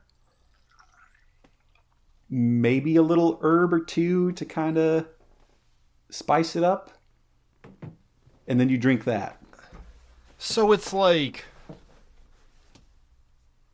a it's like a Grits and wine. beer. Yeah, it's like a wine, beer, cheesecake, milkshake thing. Well, so so like or we can maybe it's like a protein shake kind of thing where like the it is cheese also- you get like the fat and the protein out of cheese and you put it in the wine and like it's wine. Fucking wine is good for like wine is a better post workworkout than shakes according to some baby. people. Yeah, So, we like- are getting to that. Mm-hmm. Yeah. There was a whole year where I drank IPAs after I lifted, and I have never had better gains. But the problem was I lift at 6 a.m, and I can't be fucking drinking fucking IPAs at 8 a.m. So like, yeah. So like you got that, and then you got I don't know, man. Okay. Anyway, sorry. Go on. I'm just like getting weird here. I apologize. No. You're fine. So it's Cersei. I had to double check. I think Helen made some other kind of mixed wine thing, but Cersei, when Odysseus and his men land on Aiaia, her island, she makes them a potion of cheese and barley meal and yellow honey with Pramnian wine, and she mixes this up and serves it to them. Oh, you know what it is? I just got it. Cheese and barley. Mm-hmm. Fucking pretzels, dude. She makes some pretzels and wine. There Fucking we beer and go. pretzels, and then there it is. That's what's up. There we go. That's what it is. That's what the barley is. She's not mixing it. Yeah. It's a translation error. This is a fragmentary translation. She made him pretzels and beer, and then she put on the football game for him. Yeah, and then she mixed in some kind of drugs and turned them into pigs. But that's separate. That's separate from the Kikion. That's the beer. It just makes men into pigs, no matter what Yeah. they do. Just men get drunk and they turn into dickheads. That's where we're They turn at. to dickheads. That's it. So you can look up Kikion, Kykeon, on Tasting History with Max Miller to get more of that story. And yeah, God bless them for trying. Because as soon as I watched this episode, because this came out a couple years ago, as soon as I saw this episode, again, I had like a hankering to be like, yeah, screw it. Like we just started in COVID world. The world's crazy. Maybe I'll try this Kikion stuff. And how was it? No, well, I didn't. I hadn't yet, Oh. but maybe Okay. one day. Maybe one day I will. You mentioned like a workout shake or like kind of recovery thing. Maybe not necessarily. This is maybe not necessarily for protein, but more for the electrolytes. It's got electrolytes. Electrolytes. What the plants what- desire. Yeah, it's what they crave. There is, and this is also sort of blending the like food versus medicine thing. There's also this concoction known as Oxymel. Have you heard of Oxymel? I know it sounds really familiar, but what is it? Okay, it's basically the classical world equivalent of Gatorade. And it's Okay. and it's vinegar and honey. Oh, fuck yeah. Okay. I guess apparently I have been taking Oxymel for years. Right on. Yeah, no, truly. So so this compound word, as Cato the Elder, the Roman Cato the Elder tells us. Mel's fucking honey. Should have known that. Okay. Sorry, Yeah. I'm jumping ahead. Yeah. Sorry, you talk. No, I'm sorry, no. I'm dumb. Sorry. You hit the nail on the head. So oxy, omicron, xi, upsilon, meaning like sharp, acidic, right? Like oxygen, oxide, Uh-huh. oxidizing, and then precisely mel, as in honey. So this is like acidic honey, sharp honey. Like how many times, like the health benefits of like apple cider vinegar, honey itself is like a great, that honey and vinegar were ingredients all the time in the ancient medicine episode. I know it's not quite the same, but this like blackstrap molasses, if you've heard of that, that's apparently like a home remedy. You take a tablespoon of that and you'll live to be 120. But Cato the Elder gives his sort of recipe for Oxymel. This like, again, I think like old world equivalent of like Gatorade. Yeah. So he says take 10 libras of honey with 5 heminas of vinegar and mix that together. So I was like, I don't know what that means. So I had to do a little calculation, a little translation there. So the equivalent there is he says take 7.25 pounds of honey per 48 ounces of vinegar. Or, if this is easier to think about it, I just realized how much that was. Sorry. Yeah, it's like I had to, it's like slow do the math. That's almost like a fucking half gallon of vinegar. Jesus Christ. Okay. yeah. Well, it's like not that you have to drink all of that, but like that's the ratio. But it would be like so he's like meal prepping. Okay. right, I got yes. you. I got you. Yeah. Okay. Cool. Yeah, he is meal prepping. So what would that? So for a pint, right? That'd be like 2.5 pounds of honey, and in a pint of vinegar. Which yeah. I'm scared to try. I'm scared to try. Okay. Can I be that guy? I do. So years ago, I got way too into The Witcher, right? Oh, right, yeah. And as I was into that, I started just a lot of culmination of shit. But like, so I started calling them my decoctions. You know, like you have like your Witcher tonics and shit. Yeah. But the one that I landed on and kind of stuck with is organic honey, organic apple cider vinegar, like equal parts more or less. Branched chain amino acid, and then just like a little bit of water. It's just BCAA powder, and then some water. And I would take that after I lifted, and like, you know, man, I had some fucking insane gains. I was healthy all the goddamn time. Like, I am a big believer in it. Apparently, I didn't even know I was a believer in it, but yeah, like, I still take that shit to this day. Like, right, yeah. I had a fucking batch of it this morning. Like, yeah. Right, and so, yeah, maybe you're not, you're like mixing that together in the crater for a symposium, but it's like a beverage that I could see, right, like after a long day because you're a sustenance farmer, like, you know, plowing the fields and harvesting and like weeding and all that stuff. Yeah, I mean, some Oxymel, maybe dilute that a little bit with some like cool spring water. And that sounds damn delicious. Goddamn right. Yeah. And then just a couple of other sorts of beverages. Maybe our listeners are kind of curious. There's also hydromel, which is just like water and honey. So water and honey. Yeah, hydromel. That's another one. Maybe that also kind of gets a little fermenty, and you have like kind of a weak mead. I don't know, maybe. Beer, as we've talked about before, is primarily a barbarian thing. It's over in the east and south in Egypt. Milk, for all you milk drinkers out there, if you drink milk, you might just be a barbarian. That was not necessarily a drink of choice for the Greeks. Really? Yeah, but I guess up in kind of like Thrace, up in the sort of like north there, big milk drinkers. The Greeks would make cheese, of course.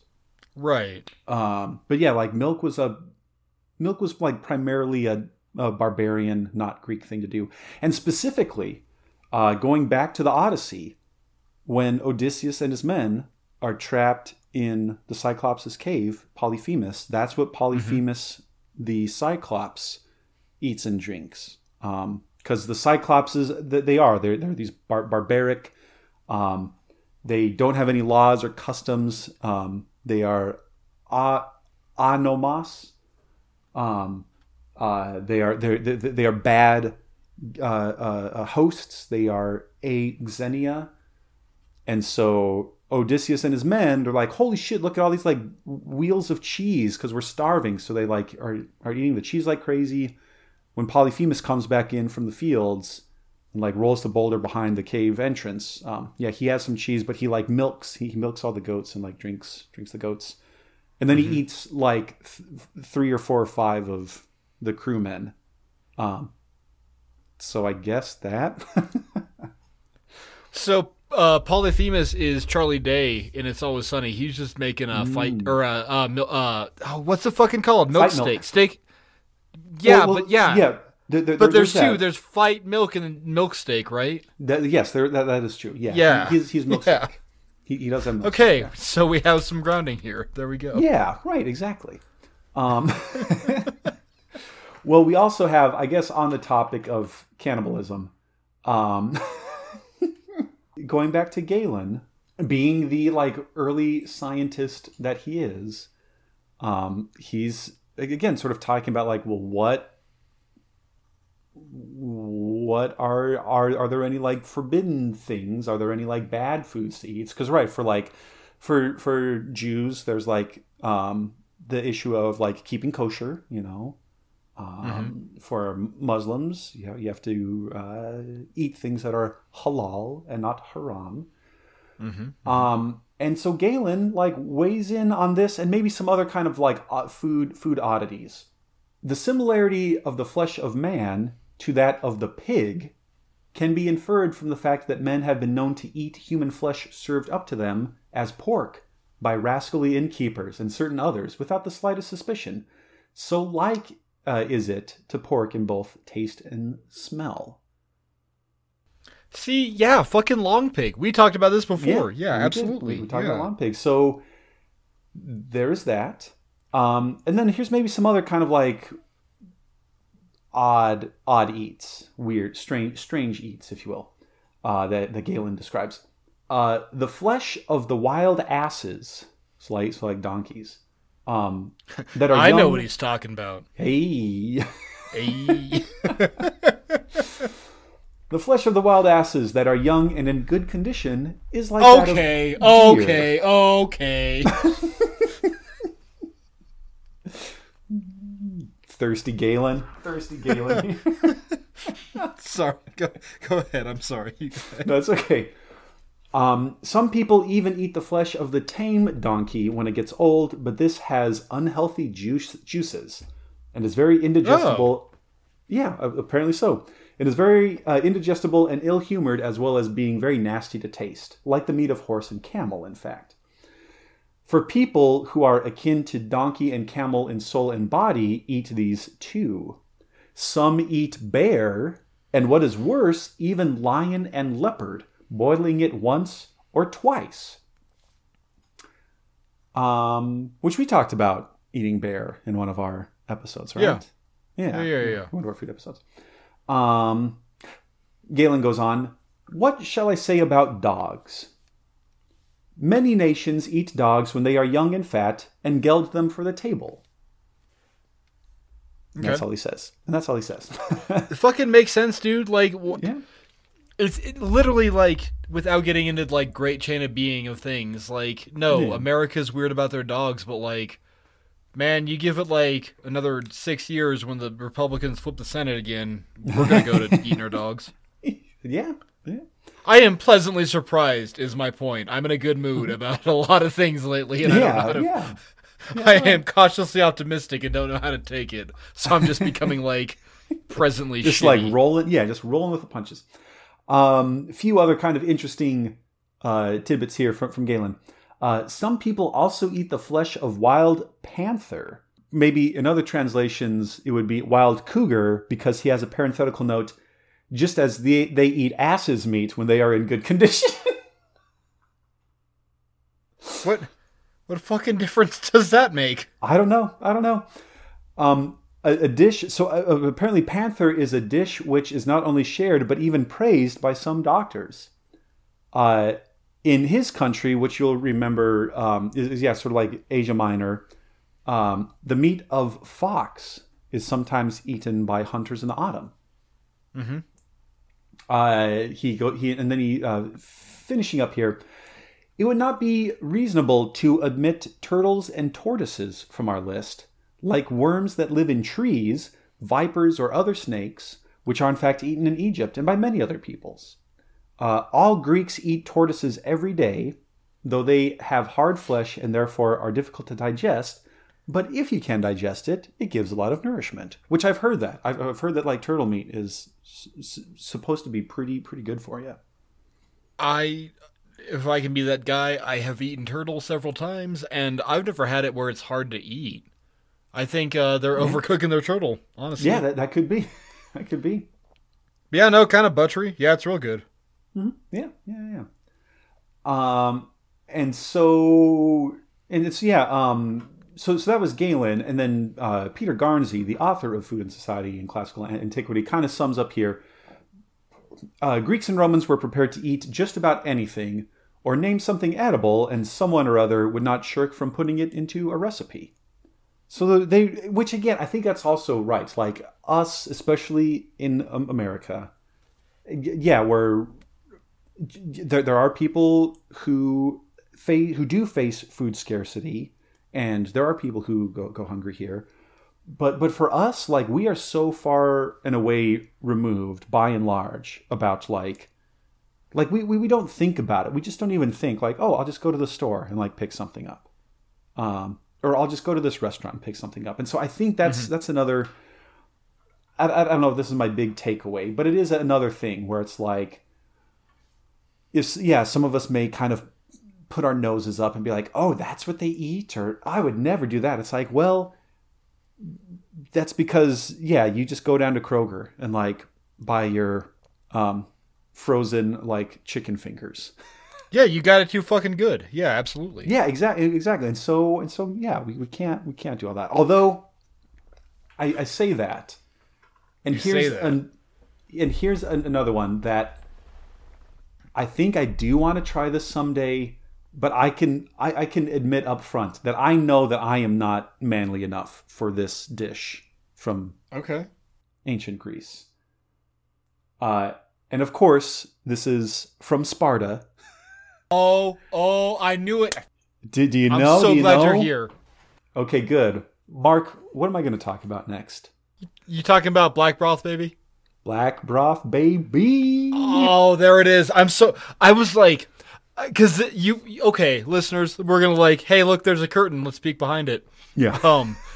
When Josh was we had planned this, and Josh was like, yeah, I'll run this one, and I was like, cool. You want me to prepare anything?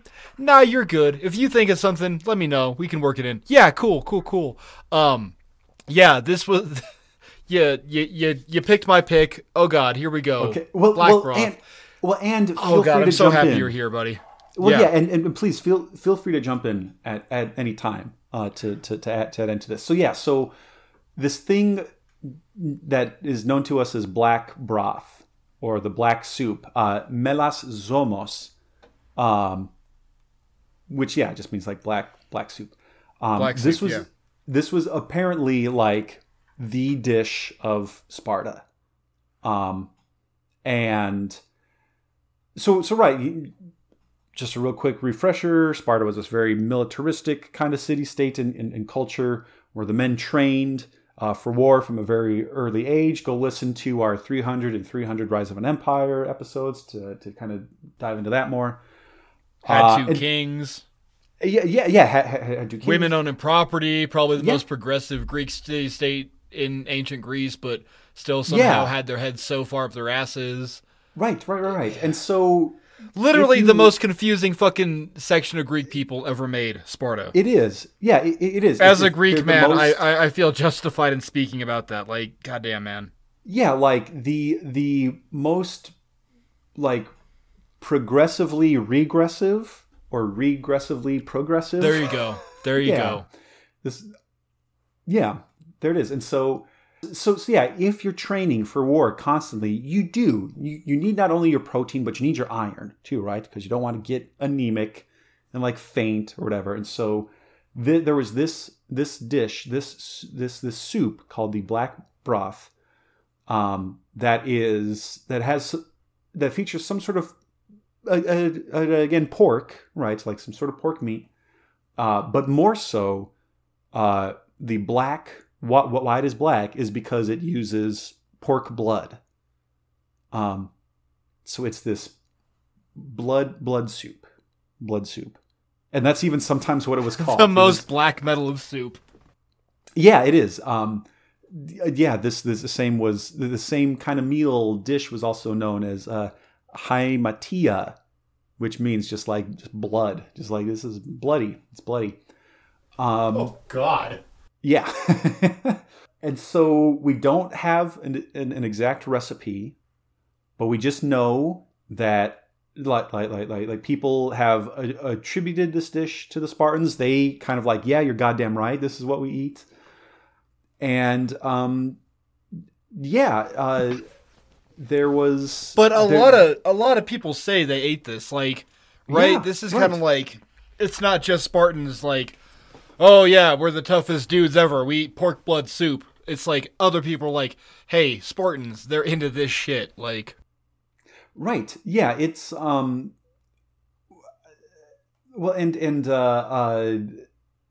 and we're like proud of it. We're proud. So like, again, this weird. Yeah. In the Deipno Sophistae by Athenaeus, like that is also kind of an account of a symposium, but they're also talking about food that appears in like other pieces of literature. So a lot of our sources for fragmentary plays come from the Deipnosophistae, from that work, because these Oktoberfest beers are finally catching up with me. Peculiarly.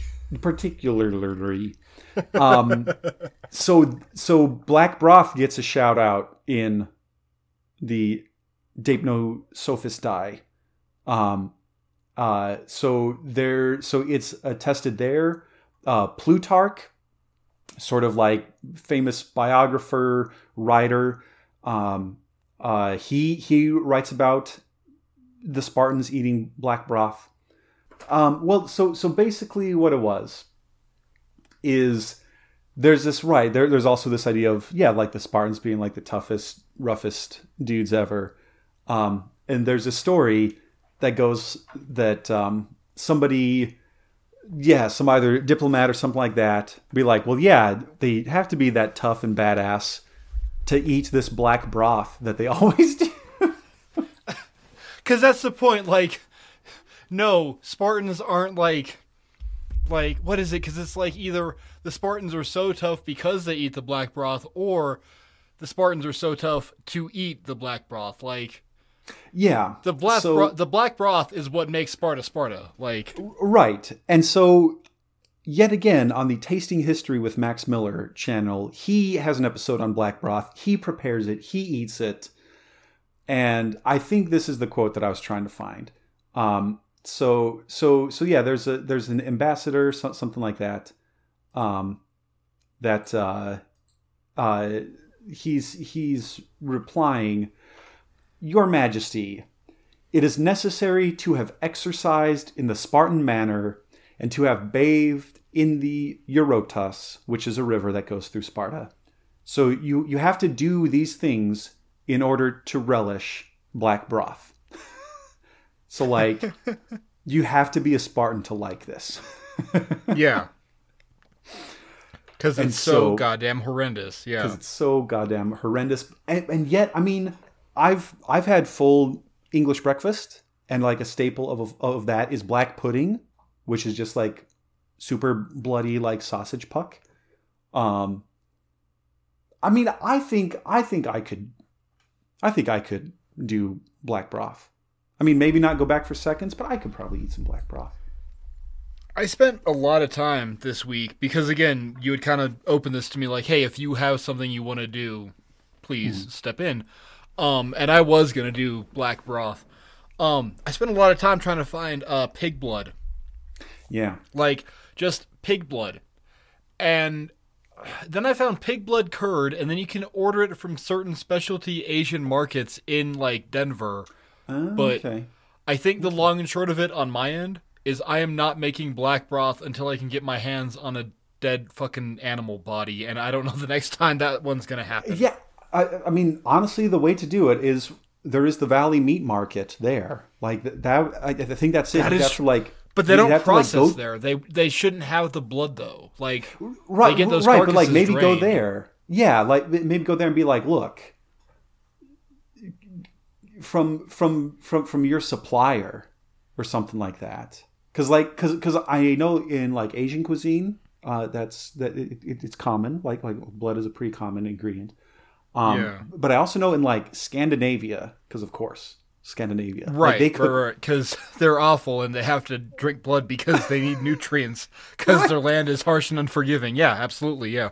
Yeah, and so I think I mean I don't think that there'd be like a Scandinavian, like a Swedish market. Go to IKEA and be like, I need a quart of pig's blood. I'm making black broth. I can't buy fucking whale. All I want to do is fucking try whale, but okay. Yeah. Yeah. So, fucking Johnny, I don't know if you've been listening to Dangle Podcast, but Johnny was in Norway recently, and he had whale sushi, and he said it was goddamn delicious. Son of a... Yeah. Gosh darn it. Yeah, and I'm just like, how was it? And he's like, it was the best thing I've ever had. And I think about, like, our fishing, and we got evil and talked about, like, how delicious whale and dolphin must be. Must be. Yeah, it's gotta be. It's gotta be. So... How is this 2022 and I can't get me a goddamn gallon of whale blood? What is happening? Right. Right, or that's it, right? It's like this was this kind of came up in our bugs episode. This whole idea of like, what's a cheap and like green source of protein? Bugs. Let's just do bugs. Let's grind up crickets. Right. And which like, yeah, I would eat it, but like don't try to like hide it in like what was it? There was like some brand of pasta that's like, and our pasta is made with like 10% cricket flour. It's like, no, don't do that. Don't like try to like medicine in the peanut butter this for me. Like if I'm going to eat cricket, I'm going to eat cricket. And so maybe that's, maybe we just need to get over being like squeamish about blood, because the cattle industry in the United States is definitely a goddamn thing. Yeah. And so it would be a shame if and I realize how like dark this sounds. It'd be a shame if like just all that blood is going to waste. Like, why aren't we where's our black broth? Uncle Sam's black broth. Arby's. It's Arby's. Arby's. Because hey, non-American listeners, I know you're fucking out there. Our fucking statistics say so. We can see it. We can see you. What is the American black broth? Is it Arby's? Because I eat Arby's to atone to God for, like, my sins.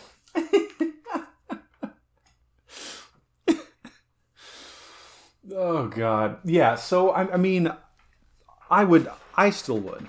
I would eat black. There was one, I don't think the Mrs. Wizard would. Which is funny because she usually eats, like, rare steak. But I think that's too... We were watching, what was it? It was this Swedish YouTube video game streamer guy, Robaz, who I love. I think he's mostly on Twitch now. But he would do like kind of strange, weird Swedish cooking videos every once in a while. And he made blood pancakes. Really? Where it was like basically like pancake mix, but you just add some like, and I think he even used pig's blood. And so yeah, they were like black pancakes, and he said like, yeah, they taste like pancakes, but also just kind of like meaty and kind of like minerally from the iron and stuff. I was like, I would eat that. And watching this video, like she almost got sick. Wow. But okay, so like, number one, and maybe I'm wrong, maybe I'm super dumb. Blood should have lots of iron, right? So, like, iron is crucial to building muscle. It's not protein, but it's real close to there. Hemoglobin is real good. I'm a big believer in eat the fat in the steak. Like, you get those good vitamins you don't get elsewhere. So, like, not is blood good to eat, but do you think there's, like, a hierarchy of blood? So, like, if I eat an elk steak, it is leaner, it is better than a beef steak, right? Mm-hmm. Is like, if I got my hands on a jug of moose blood and just started chugging that, can I have like moose blooderade and like you just have your like little like pork blood jug and you're like, oh, this won't fill me up to help me run it all. You know what I'm talking about? Like, am I crazy? Have I jumped the shark at this point? Shark blood. Can we drink shark blood? Yeah. I don't know. Am I a vampire? Did you just goddamn red Maybe- pill me into becoming a maybe I'm just vampire this discovering. episode, Josh? Because I think that's where I'm at. Shark blood sausage. Yeah, like shark bangers and Yeah. mash. Like with... Yeah, and I think that's it. Maybe that's going to be like one of the takeaways from this episode. Like with all of our food episodes, I should have known. I'm so We'd fucking eventually just get hungry. there. God damn it, I'm so hungry. Yeah, like we just want to eat. We just want to eat all this stuff. Like, well, and But I you were didn't talking even- like, oh yeah, usually I eat first and then Mark has to wait to eat. You're goddamn right I have to wait to eat because motherfucker, it's always like after 8 p.m. and like I'm a hungry boy. I'm a growing lad. Like, Well, then maybe we should. Maybe we should because, like I said, with ancient medicine, there's just so, and I even said I was there's gonna so do, like, much. There's so much to talk about. Like, Well, and I even said I was going to do Greece and Rome. I almost didn't do it because I did almost you got nothing some Galen. with Rome. Galen's Rome. Well, yeah, but like, the And I other also kind think of- you can like classify anything out of Rome as like Greek 0.5 anyway. So the one kind of notable thing that gets brought up talking about like ancient Roman food is garum, which is like fish sauce, and apparently talk they about want garum. Yeah, talk about that one for a minute though, because that one's yeah, pretty so neat too. yeah, it's basically right. It's basically just like fish sauce. Like you just get a bunch of fish and salt them and let it ferment, and it just makes this like nasty. Apparently, this like nasty condiment that like you just put everywhere. Which and right, and even that I didn't even really talk about like all the different spices and stuff because like pepper wasn't really a thing. Like it was like salt.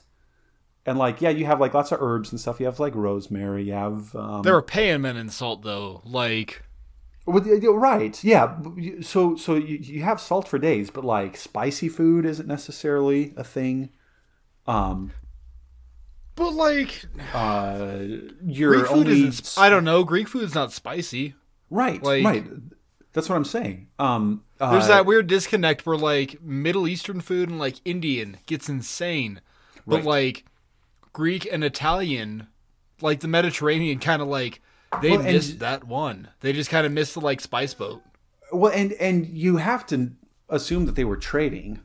Well, all yeah, this totally, time. yeah, absolutely. But or maybe that's it. Maybe like a couple years they did do that. They like did try to like bring some like peppers and spice over, and like they just couldn't handle it. Just like, okay, yeah, no more shipments of that. That's too rough. Just more like I don't know, jade or whatever. Hey, it's me, Carthage Joe, with my new teriyaki blend sauce. And it gets imported like Rome, and they're trying to like, oh no, it gave me heartburn. Oh yeah, Carthago delendo est. Like, that's it, we're done. Fuck them. Well, Fuck that spicy shits. Well. Also the other kind of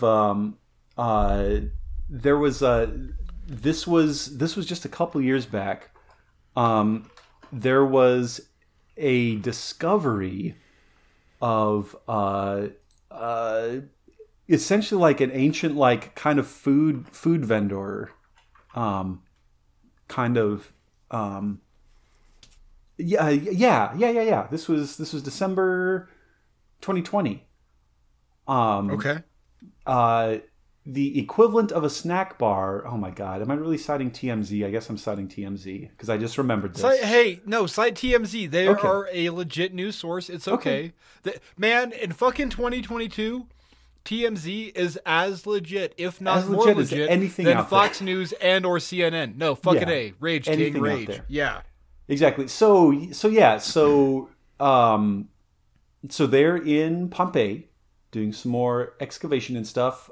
They found this thermopolium, which is apparently Latin for hot drink place, hot drinks counter. Again, it looks like the big sort of like change recently. Instead of like places like kind of instead of restaurants like setting up their own like separate buildings and things like that, the big thing is to like go to a food hall. So like you have like your little stalls where your pizza place here, you have your Asian place here, you have your like barbecue place, whatever. And so all of the vendors are in one place, and then there's just like giant kind of central seating, so that people can kind of go and like, oh, I'm going to go over here, I'm going to go over there, and then get some drinks and like that. And so I guess this is what this is. So like you'll look up Pompeii Termopolium, Termopolium, and you'll find pictures of this thing. And again, it looks like almost like a kind of like a buffet, where like, oh, here's where the little dishes would have been kept warm, and there's all these like gorgeous paintings on the side of like chickens and like fish and stuff. And so yeah, like here's like the like food court and like the Pompeian Mall. But it was like But it was. Yeah. Why can't they have that? You know what I mean? Like Yeah. Man, if humans are good at one thing, it's consuming. Right. Goddamn That's right. exactly The first it. fucking thing they do is like, Yeah. I'm just fucking jonesing for some spanakopita. Oh, Thank God. Fucking Spanakopita bar Sbarro. I don't know. I'm trying to do Sbarro / Spanakopita. Like, you know what I mean though? Like, Yeah. why not? Why can't we have like? Why not in the Agora? Why can we not have just a fucking like food court? Why not? Why can that not be a thing? Yeah. Like, man, So good. holy shit! All I want is some goddamn Egyptian fucking goat. I don't know what they fucking have. You know what I mean? Like, all I want is that. Oh shit! Thank God, there's fucking Egypt Pete's right there. Go get me that. And I can get me a fucking like 42 ounce, value size, what's it called, Oxymelis. Like, goddamn, man. Like, Yeah. Why not? Why couldn't we? Exactly. Well, and I mean, like, less, because I feel like we're right on the precipice where like we could turn this into a true symposium thing, and instead of like spending all night talking about like the nature of love, this is going to turn into like food episode number 4 or something like that. This is no, it is. It also technically is. You sir tonight kicked an anthill. Like, right. Well, and it is well, nice like I to said, be the other wizard on this side, where I'm not the one kicking the anthill and like just projecting like months out from now the multiple sequels to this singular episode that will become. That's a pretty cool feeling. It is. But No, you have it done is. it, so we have to do it. I'm in. Let's do it. Okay, yeah, well, okay, yeah, we can take different regions, different time periods, all that stuff, and yeah, we can have that kind of feed into like Thanksgiving. Didn't mean to make that pun there, feed into Thanksgiving, but yeah, well, so like, and I even had a whole thing about like dessert and stuff, which was to say like we already talked about cheesecake because that was apparently what the Olympian athletes ate. That was the breakfast of champions, was cheesecake. They ate cheesecake for breakfast. Yeah, because again, it does the body good. Well, fuck. Go give me the elevator pitch. I want to know about this. Come on. Oh, okay. Well, one more time, we are returning to a recipe that comes from the Classical Cookbook by Andrew Dalby and Sally Granger, but I am reading it as it is portrayed on the British Museum website. So yeah, this is from Cato in his work on agriculture. Libum, to be made as follows: 2 pounds cheese well crushed in a mortar. When it is well crushed, add in 1 pound bread wheat flour, or if you want it to be lighter, just half a pound to be mixed well with the cheese. Add 1 egg and mix all together. Make a loaf of this with leaves under it and cook slowly in a hot fire under a brick. So this is a Roman cheesecake recipe. So under a hot fire, cook slowly under a brick with leaves under. Mm-hmm. That's fucking cheesecake. Like Yeah, it is. It's cheesecake. Wow, that's so cool. And this one is also like really straightforward. So the ingredients listed here are 90 grams plain flour, 250 grams ricotta cheese, 1 egg, 2 bay leaves, and 2 tablespoons clear honey. Okay. and just essentially just get your like baking tray, put the bay leaves in the middle, mix everything together, mix the cheese, mix the egg, add the flour, add the honey, and just bake it. Hot oven, 200 degrees Celsius. That'd be what, 425, 450 Yeah. Fahrenheit. Sure. Bake that for 20 to 25 minutes. Oh, well, they say to like pour the honey on top to kind of, I don't know, do a topping. But so there you go, listeners. Because they're fucking making a creme brulee. That's what's fucking they're up, making dog. a creme brulee. Yeah, so there's your, Under there's your a hot ancient brick. cheesecake. Sure. Yeah. You know how them Greeks had them little butane handheld torches?